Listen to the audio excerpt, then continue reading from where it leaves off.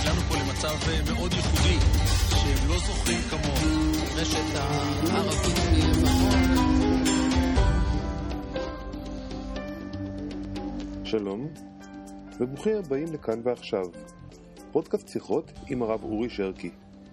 אני תומר אלחנן מרשל, והשבוע פרק מספר 96. גם השבוע אנחנו בדיון בעקבות הפייסבוק. דיון על הנחיצות או הלגיטימיות של המפגש בין הרב ליריב אופנהיימר, יו"ר שלום עכשיו. האם יש לתת במה לאנשים עם דעות שכאלה? שלום הרב. שלום וברכה. מה שלומך? אהלן בסדר, ואתה? שבח לאל. וואי, איזה יופי. תשמע, מי מאיתנו שעוקב אחרי מה שקורה בדף של הרב בפייסבוק? זה לא כולל אותי? זה לא כולל אותך, וחשוב פה להדגיש שאתה לא עוקב אחרי הדף, והוא מנוהל על ידי צוות שלם של צדיקים. יש איזושהי תכונה לקראת הפגישה שלך בשבוע הבא עם מר יריב אופנהיימר, יושב ראש שלום עכשיו? יושב ראש שלום עכשיו. נו, אף אחד לא מושלם. עכשיו, השיח הוא עד איפה? אומרים אנשים, למה הרב בכלל הולך ומקדיש זמן וחולק במה עם בן אדם העבודה המרכזית שלהם, לפי מה שאני רואה, זה להלשין על איפה יהודים בונים, זהו, להלשין לאירופים. יותר נמוך מזה, איך שאפשר להגיע, אבל צריך להתאמץ. ואני רוצה לשאול את הרב, למה הרב מקדיש זמן? אני זוכר, בכל מאבק של דעות, יש תמיד ליבה רעיונית. אם לא מתמודדים עם הליבה הרעיונית, אין שום סיכוי שהמאבק יוכרע לאורך ימים. כלומר, תמיד אתה יכול להתמקד בעובדה שבעל הדעה הנגדית הוא מושחת, הוא לא בסדר, אני יודע, הוא רב עם אשתו, כל מיני דברים כאלה.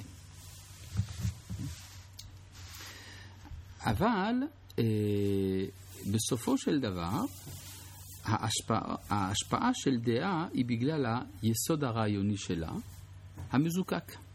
וצריך לדעת להתמודד עם הרעיון המזוקק מצד עצמו ולא מצד האנשים עצמם.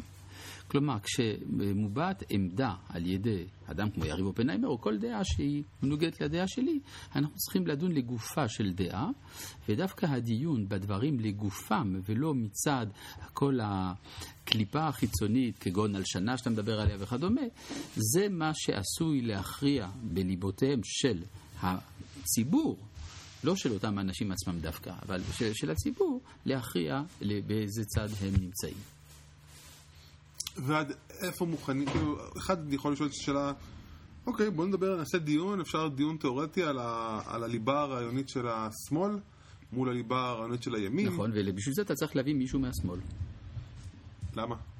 כי אם לא, אז אתה לא תדע מהי הליבה הרעיונית. זאת אומרת, אנשים גם לא יקשיבו לך. אנשים לא יקשיבו לך, אני מקבל את זה, אבל זה שלא יודעת מה הליבה הרעיונית. לא, תראה, זה שאני יודע או אתה יודע, זה בגלל שאתה טורח לברר את זה. אבל אם אתה רוצה שהדבר יקבל ניחוח של אותנטיות, אתה צריך להביא את נציג הדעה.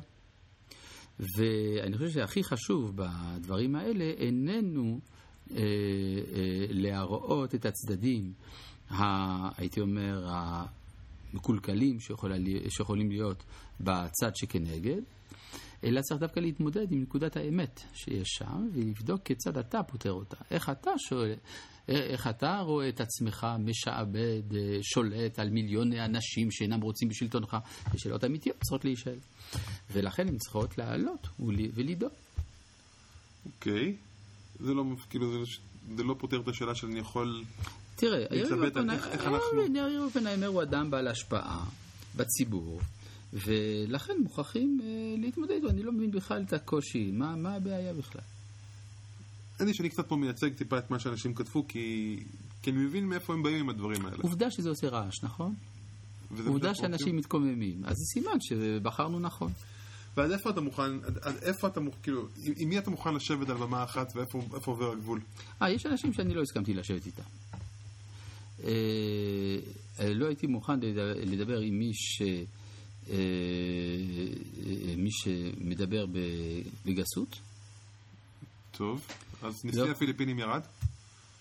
לא הייתי מוכן לדבר עם מי שמסית לאלימות, ויש פה ושם עוד כמה גבולות, אבל זה פחות או יותר העניין. מתוך עניין אחר ששוברים שתיקה, נראה לך... או אנשים שעוסקים, למשל, רצו שנדבר עם מישהו שעוסק בריאליטי. אמרתי, אני לא מוכן לתת במה לריאליטי.